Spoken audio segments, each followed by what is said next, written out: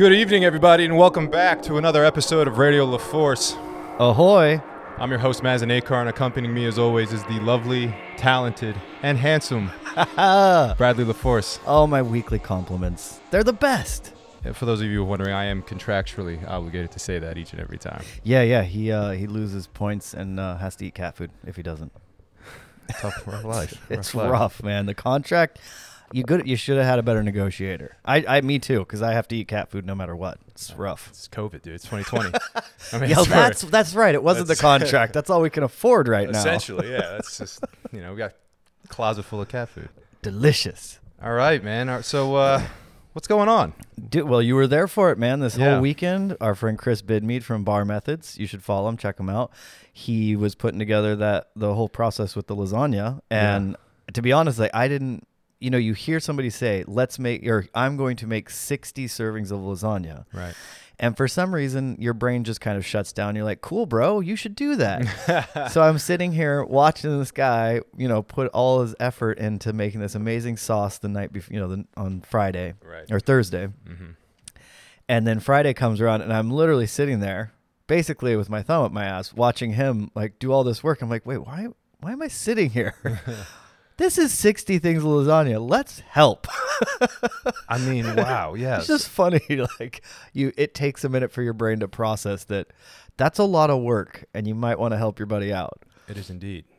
So for those of you, or for those of the audience who didn't tune Sure. in, because we did, we have everything. If you're not following us, by the way, on @Radio La Force for Instagram, do that, because we are checking in, kind of weekly, daily, if not even about, a lot of cool stuff happening on the show. But what was that about? What was he doing that for?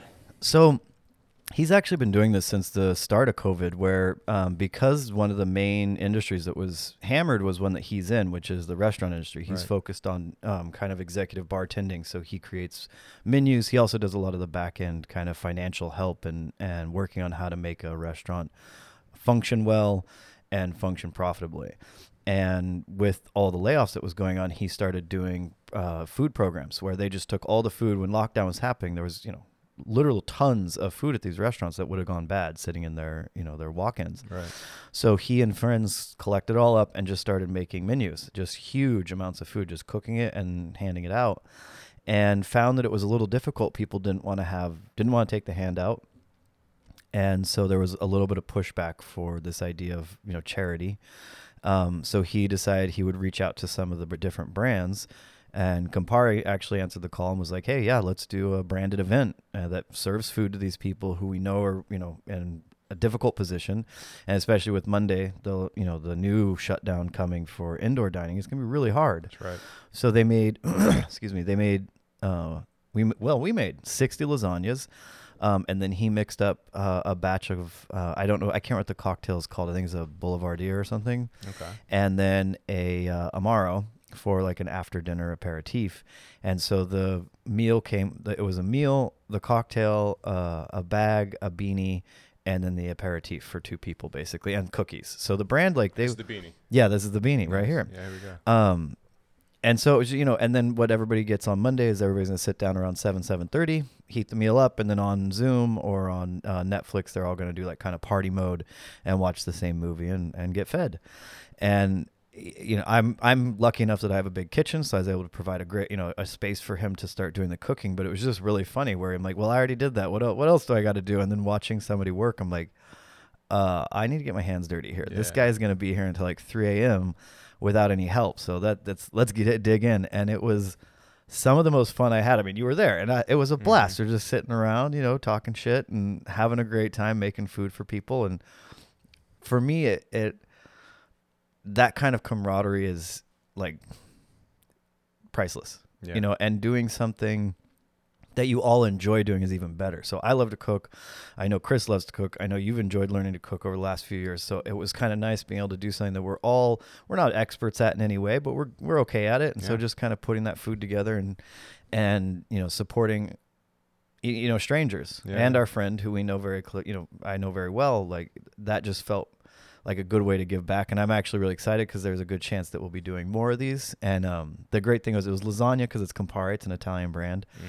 So Chris has been trying to reach out to other vendors and other makes so that they can do maybe, you know, a mezcal or a tequila with enchiladas. And so always kind of pairing the food to go with the brand. So maybe with whiskey, it's, you know, chicken pot pie or something. So I'm super excited to actually have my kitchen get beat up and used real hard, which is awesome because that's what it's there for.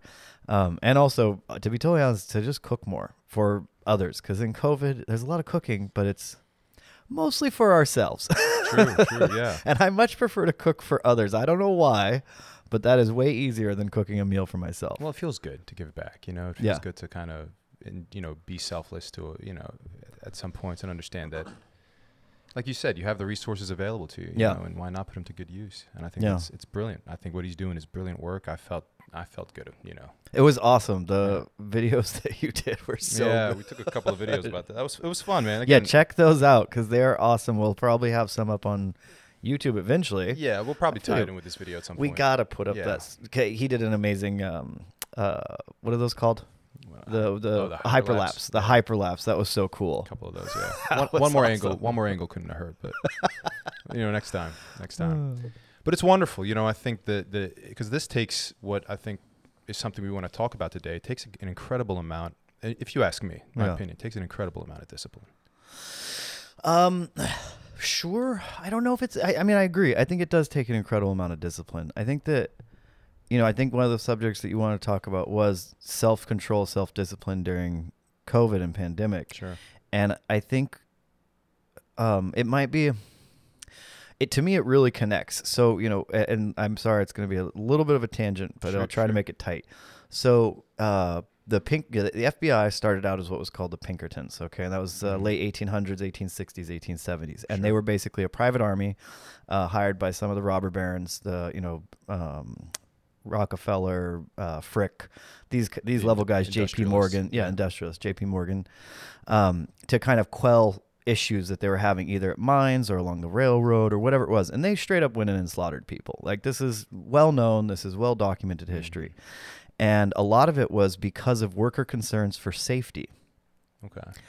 And to me, COVID has very much shined a light on the fact that these corporations at that time that were fighting against safety standards, fighting against working hours, fighting against any regulatory issue, any regulatory stances on who they could employ. So kids should be able to be employed. Why can't a 9-year-old work in a mine? What's your problem? Safety standards and regulations. You know, why should we have to have any sort of safety stuff in place? It's their responsibility. All these kind of ridiculous arguments that put everybody at peril and only make literally one person money. And now cut to 2020 and we've got a pandemic going on and the corporations, they don't even have to make the argument. We are making the argument for them. You hear it in the news, you see it in the news. Well, I have to work. So you're going to put your life, your limb, and others, the life and limb of others at risk because you have to work. I mean, I can't imagine of a better boon for corporations to be like, cool, you guys want to work? Go for it. Like it, to me, that weird, like dislocation of what personal responsibility is, because I think in those people's minds who are saying that I have to work, I have to feed my family, it's not a dislocation. For them, it is a responsibility. They have to feed, etc. And to me, it is a dislocation because it shines a very bright light on the fact that if you don't have quality leadership that gives clear and defined guidelines and backs those up with support for the community, for the nation at large, this is what you end up with. You end up with people who are suffering. You end up with a place like New York where plus 90% of the restaurants are probably going to close. You end up with people thinking that personal responsibility is going out and continuing to work during a pandemic, which is going to kill more people.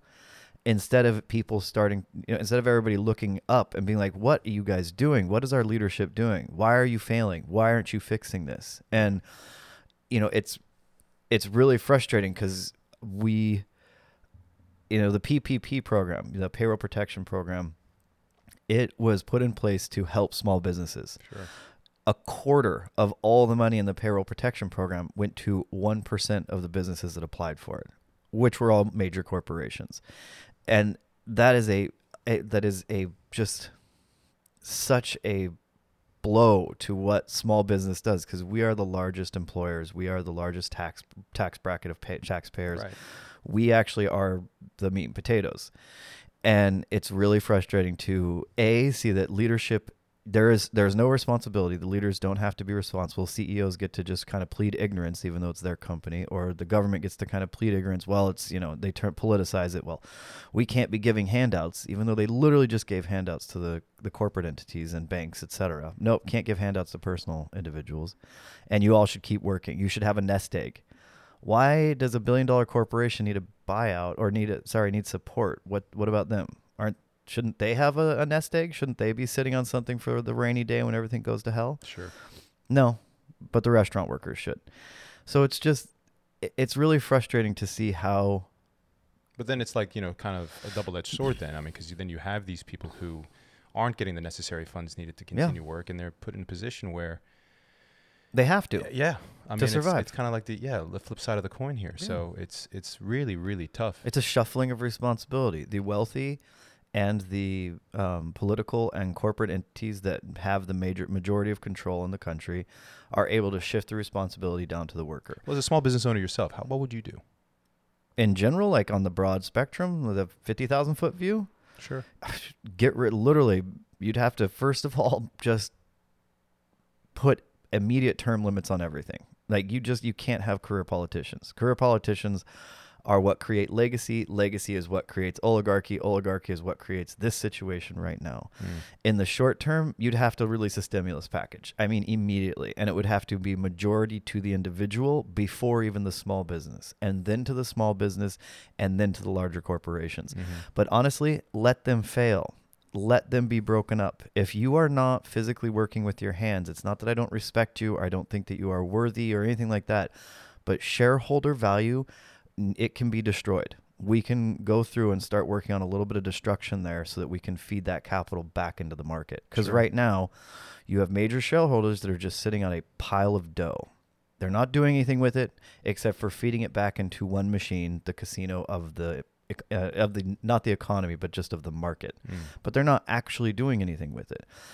What are you doing with that? They're perpetually trying to squeeze as much profit out without trying to actually build up the companies that they're buying or build up the companies they're invested in. So if you're not physically working, and I'm using the term with your hands, but I mean your brain or anything, if you're not working for your daily bread, I'm not as concerned about the capital you have, because obviously you have so much excess capital, you don't have to work. So you could be busted back like 20% and you probably would still have an amazing life. And you might have to work a few hours a week. Right. So whatever has to happen now has to go to the taxpayer first, then to the small business, and then it can filter up to the corporation. But most of them are sitting on piles of cash. And whether it's physical asset or whether, liquid, actual cash, gold, etc., or stock, like fine, let it disappear a little bit. It's okay. Let it feed back to some other individuals out there. It just is really frustrating for everybody to think that the market is the engine of the economy, or that shareholders and investors are the engine or the fuel of the economy. It is a lie. That is not true. They are not that at all. The engine of the economy is small businesses, sole proprietorships, and individuals who are going into Macy's and buying that new sweater. Sure. That's the engine and the fuel, period. And those other people, at best, they're the maintenance catalog that you have to order to figure out how to work on the motor. And they just make it really difficult to work on the motor. They try to bar you from working on it. Don't give you the right tools. Don't talk about it. It's pretty frustrating. But yeah, I would say it's got to go to the taxpayer first, then to the small business, and they can trickle up to the corporation. Otherwise, it not only comes grinding to a halt, but you're providing opportunity for those wealthy family offices, the hedge funds, etc., to do a snatch and grab at the end of this. When everything starts to tank and when the dollar starts to collapse, these people are going to have the capital where they can walk in and just start buying up the real estate, just like they did in 08. We saw it time and time again. Yeah, and they're going to do the exact same thing. BlackRock is, I believe, the largest residential landlord in the country now, and they're the largest corporation in the country. I think they're worth, their AUM is like in the trillions, $6 or $7 trillion. So you're seeing these people that are just gobbling up, and they're not providing any benefit. They're just literally taxing us. They're taxing us before we even pay taxes. Mm-hmm. So somehow we have to stop that. Somehow we have to stop that snatch, because that's exactly what's happening. We've seen it happen in a ton of countries. Venezuela, it's just happening here now, right? Well, so in lieu of what you just mentioned, and if we're bringing it back down from 50,000 feet, you're in a situation right now mm-hmm. where we're not in the situation we ought to be in. Yeah, agreed. And so how would you react to that? How are you reacting to that? How are you dealing with that? Well, working with friends like Chris and actually trying to feed people for my business, because the longitudinal view for construction, at least in my opinion in New York, is that everybody doesn't know it's dead yet. It's dead, but people are still pretending like it's not, and they're building apartments and they're building buildings. So for me, the long-term view is to pivot out of, to bring less than 50% of my business be the actual physical construction process, okay, and move more towards either manufacturing and materials or interior design, because I don't see the renovation dollar being there enough to support a company of my size, which is not big, a dozen employees. It's not huge, but I just don't see it doing that in 2021, 2022, or 2023. And we've expanded to New Jersey, Philadelphia. We're looking at Oregon, Connecticut, New Jersey. We're licensed, we're registered, we're here. But even then, I don't see the work pulling us past 2021 if I'm only in construction. I have to diversify at this point. Right. So we've been working pretty diligently on what else we can do, how else we can diversify, looking at soft goods materials. Maybe there's a company that has developed the next phase of copper ionic fabric, and now it's a self-sanitizing fabric, which is a huge deal because it means that you literally don't have to clean it. It can really reduce the bioburden within the room because all the soft goods are automatically denaturing and killing that virus. So we're looking at things like that. We're looking at for what use specifically? Just in homes in general. Just the idea that if you can wipe down hard surfaces, right? You can wipe down the counters, you can wipe down this, but your couch. Mm-hmm. How do you sanitize your couch? Good point. And how do you sanitize it without damaging the fabric over, because you're using bleach on it or whatever the chemical is. So having something that can self-sanitizes, I think, even if we don't want it, it's going to be the next thing that we have to do, especially in communal spaces, hospitals, trains, airplanes, hotels, boats, any of this stuff. You have to reduce that burden of the biological burden, the airborne things somehow. And the best way to do that is to give surfaces that won't allow any growth. So we're just trying to stay. We're trying to stay ahead of the wave of destruction that the economy is about to have. Because I feel like right now, we're all standing on the beach just watching the surf, just go flying out because there was an earthquake offshore. So everybody's scared. Pandemic is the earthquake. Everybody's like, my God, that was scary. As the water is rushing away from shore, and and we're all still standing around being like, there's not going to be a tsunami. There's not going to be a tidal wave. It'll be fine. Yeah. And the reality is it's going to come back, 5-fold, 10-fold. And so that's the part that is the vaccine can't fix. You don't stack, what was it, $3 trillion or more. I think it's more than that. I think it's like $5 trillion onto the national debt without some sort of, backlash. Yeah. Or just, equilibrium, just something to bring it back into equilibrium. So what do? You traditionally you start a war. That helps, regenerate the economy. There's been rumors about that. That could happen. We could see that with the incoming administration. Here is hoping that is not the one that we go for. I totally agree. I am tired of paying for wars, and I'm tired of paying for the industrial military complex that is starting to include our police. Is deeply including our police. Absolutely. Absolutely. Or you have inflation. Yeah. Devalue the dollar. Now you've dropped the national debt. And so neither of these are good options. Right. And neither of them are going to be comfortable. They're going to be painful. Yeah. So, I mean, yeah, I'm going to sit here and still keep hoping that somehow it gets better. Somehow it's going to totally work out and there is a silver bullet. But time and time again, if you look longitudinally over the course of even just U.S. history, there has never been a silver bullet. That has never happened. Ever. When a major catastrophe, a major event happens, it does not solve itself in 6 months. Sure. Ever. It is years. And beyond it being years, it's years and a lot of painful things. World War I, lots of death. And the economy going into complete crap 10 years later. Mm-hmm. World War II, same thing. Economy had to be restarted, and they did that with a war. It's just frustrating because even though in my brain I keep on thinking maybe it'll work out this time. Maybe this time it'll be the silver bullet.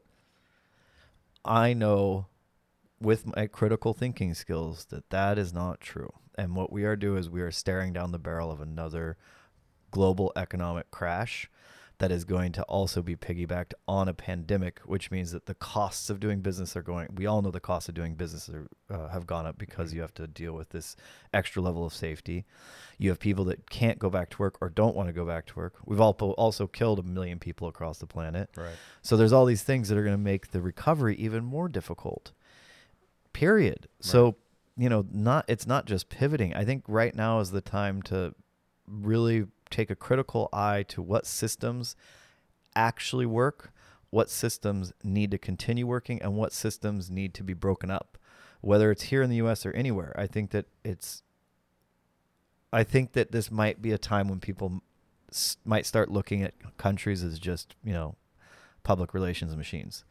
I think it might be the first time over the next few years where we'll just admit that when the laws aren't the same, when we can't find some sort of homogeny with just the laws that are in process, that we realize that, oh, you're just doing that because it's a PR stunt. Literally, you're just a PR stunt. Right.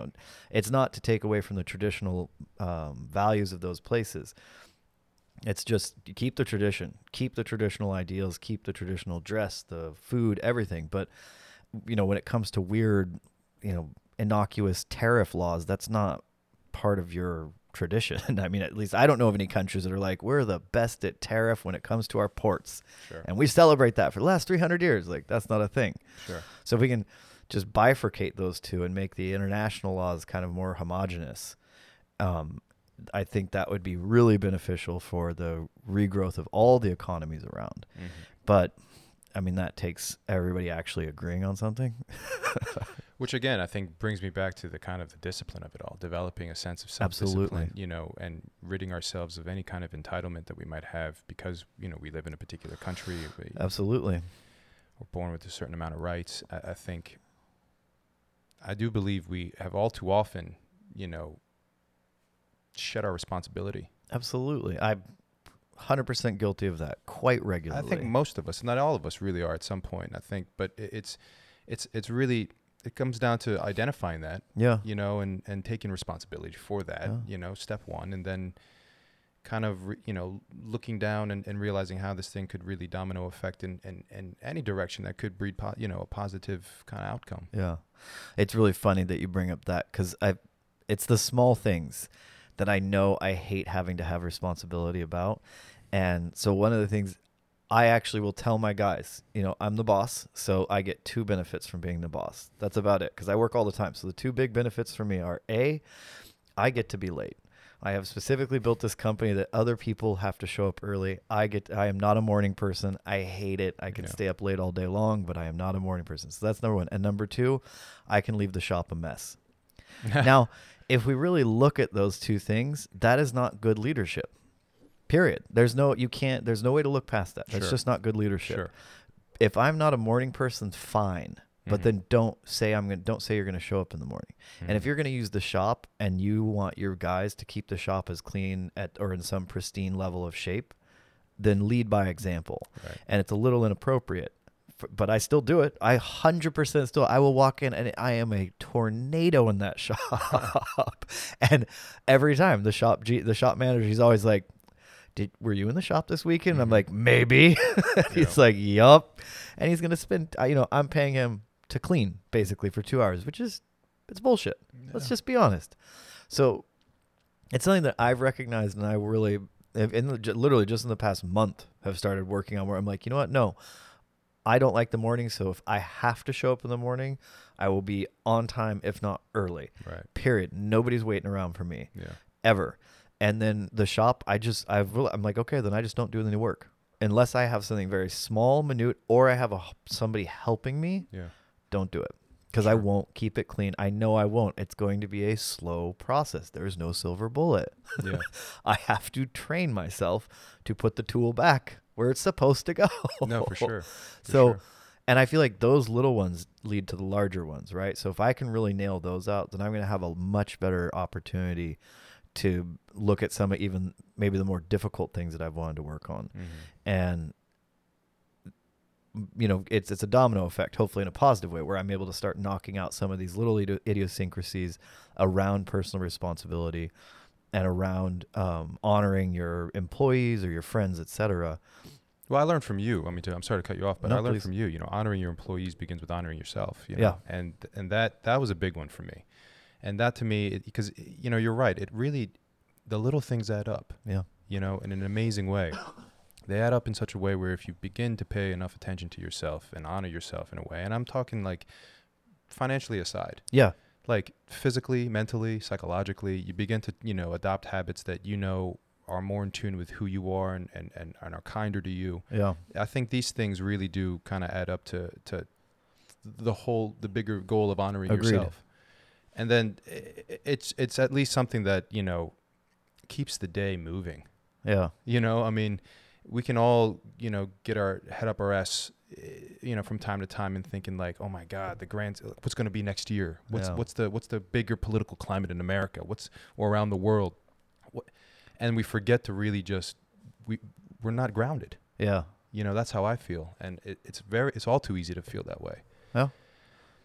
There's a lot of zen in just taking alone time. There's a lot of zen in maybe going to the gym or taking a walk, or hell, if you want a cigar, have a cigar, or a cup of coffee or whatever is going to make you feel like you can, appreciate the day, appreciate the moment. Yeah. That stuff really, I think, does.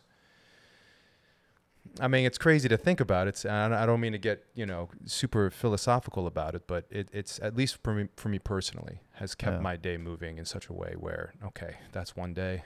Let me look to tomorrow. Let me be grateful I woke up alive, well, and working. Yeah. And, that's just a day-to-day kind of attitude that, again, personally, I've adopted and, would just like to impart, if I may be so bold to anyone listening, that it does help. It's helped me. It's helped me kind of get through these issues because, you and I both know, I know about, the stuff you're going through. I'm sure you know about the stuff Absolutely. I'm going through. And I couldn't have done it without you. I couldn't have done it with the community. And that's a part of it too.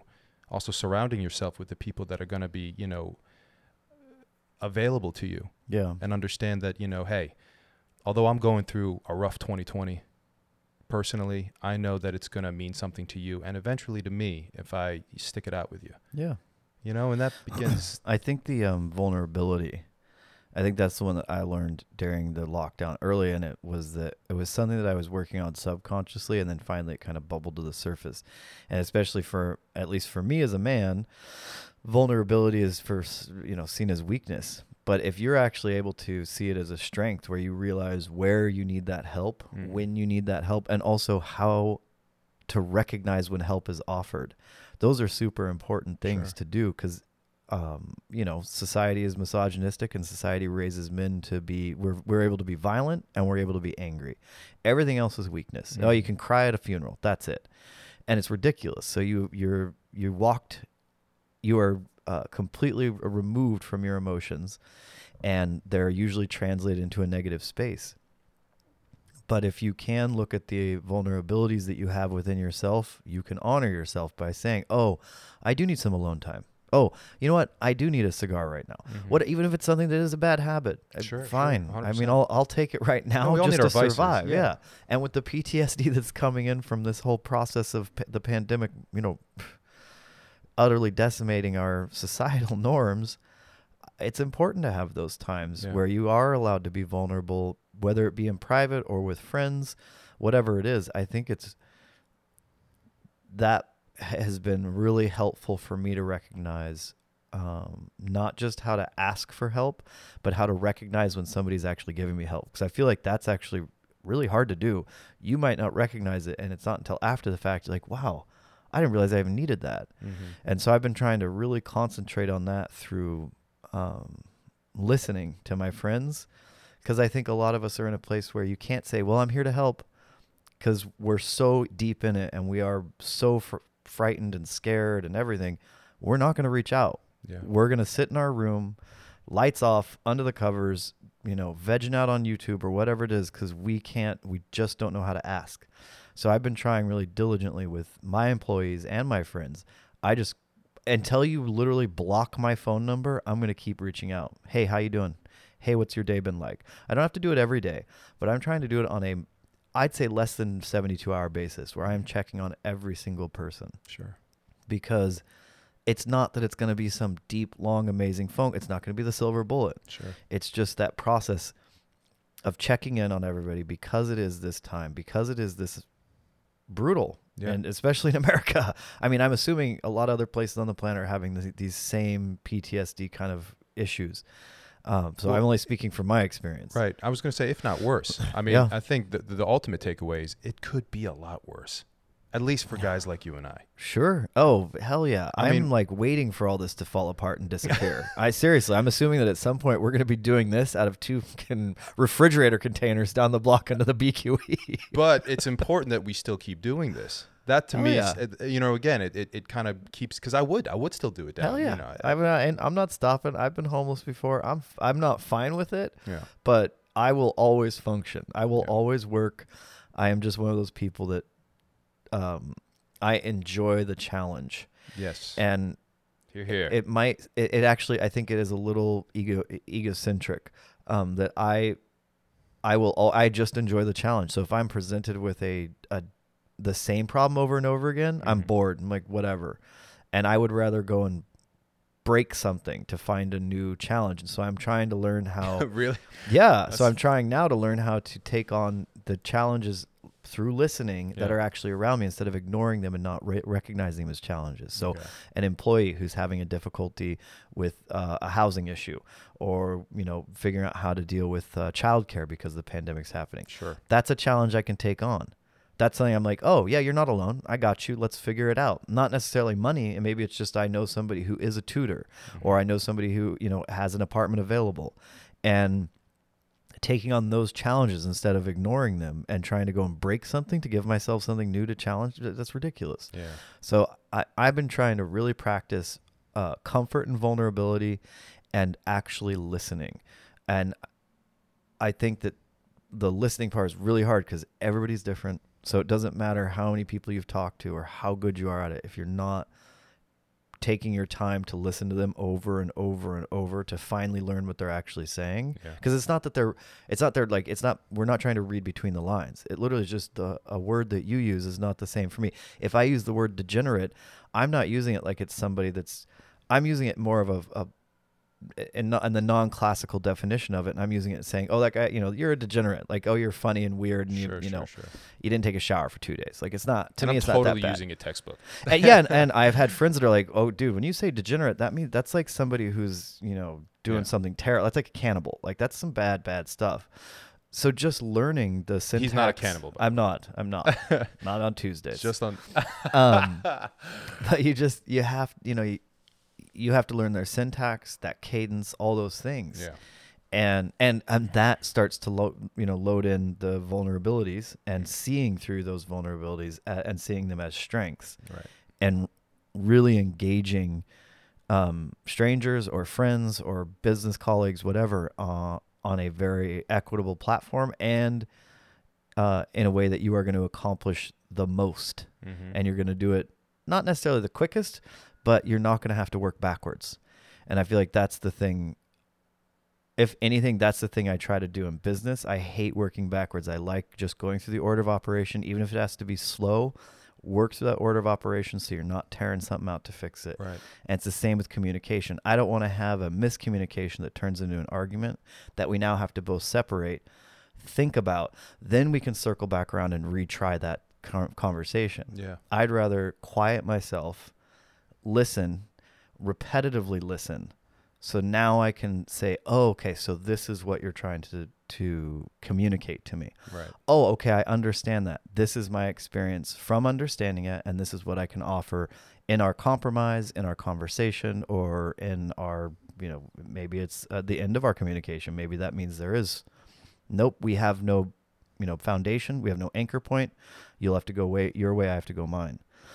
But just not working backwards, and I think people don't realize how much in communication we do work backwards, and really taking pause and thinking about how many people we do that with and how often we do that with ourselves is in communication, that we start to work backwards, because that is where money is lost, friends are lost, time is energy, lost, energy. Yeah. And it's not great. It's not great. Well, that's honestly, it all starts with communication. And to be honest with you, I think that would be an amazing episode, a whole other episode to talk about, because I could go on for hours about what it takes to really be an effective communicator. Yeah. I'm kind of in a audio visual medium where that's kind of my livelihood, but it's a lifelong discipline. And I'm even fed up with, talking about discipline in some sense, or even saying the word, but I also do believe, I'd like to touch, kind of cap on the note that it is a daily practice. Yeah. You know what I mean? Like, none of this stuff that we're discussing right now is ever going to just be like, okay, well, I got it, and I don't have to think or worry about that. It's not that automated. Yeah. That's the one thing I've learned. I think it's really fascinating. The illustration I always try to use is that it is a light switch, but you still got to cross the room to get to it. All right, that's nice. And so you still have all these steps, but it is that one moment. And you're like, oh, wow, that is a habit. Yeah. It's been a habit for 15 years. I didn't even realize. And you can look back and see when the light switch event happened. And it can happen right away. It absolutely can. It's just rare. But it is a light switch. It just one day, click. Yeah. You're done. And that's the beauty of humanity, right? We are so hyper adaptable. Communication, physical, we can deal with negative 50-degree temperatures, we can deal with no water, we can deal with all kinds of stuff. Right. And I think that in general, we all forget that we are that adaptable, and that the light switch, that little click, it's across the room, but it's up to us whether we want to crawl there or we want to run to it. And that's just deal with the fact that one is going to be more dangerous than the other. You run around the house, you got a better chance of falling over, no matter how young or old you are. You crawl over there, it's a good chance you probably won't hurt yourself. Yeah. It'll just take a lot longer. But just do it. That's the that's the thing, the biggest takeaway. Hey man, what else can I say? Besides thank you again for another beautiful hour of discourse with. It's my pleasure. Honestly, yeah. I wish we could go longer. I honestly do. We should start maybe thinking about breaking this up into two parts here. But I do want to leave some time to thank everyone who tuned in for episode 4, the first ever film segment of this show. This is now technically episode 5. I know. This is crazy. This is right. We're just breezing through these. I'm deeply excited to see all this. I honestly, he'll tell you, I just want to see 3 digits, not like 9, 10. I just want to see like 200 people have watched it. I will be over the moon. And I specifically don't look at anything because I know I'll obsessively refresh the page. He's quite excitable in that. I'm childlike in my curiosity and my humor. Everything else I try to be an adult about. Not a bad thing at all. No, God, no. But again, thank you so much, and thank you guys for tuning in. We'll definitely see you. We'll see you on the next one. Oh, and don't forget to. I know there were some discrepancies or questions about whether or not we were just an audio platform. Yeah, this is a filmed show, so we are on YouTube. But in the description, you guys will find links to all our other, all your favorite platforms: Spotify, SoundCloud, Apple Podcasts, where you guys can listen to the show as well if you don't have time to watch. And yeah, anything? You good? I think I'm good. I'm just looking forward to next week. We'll see you next week. Ciao, everybody. Bye.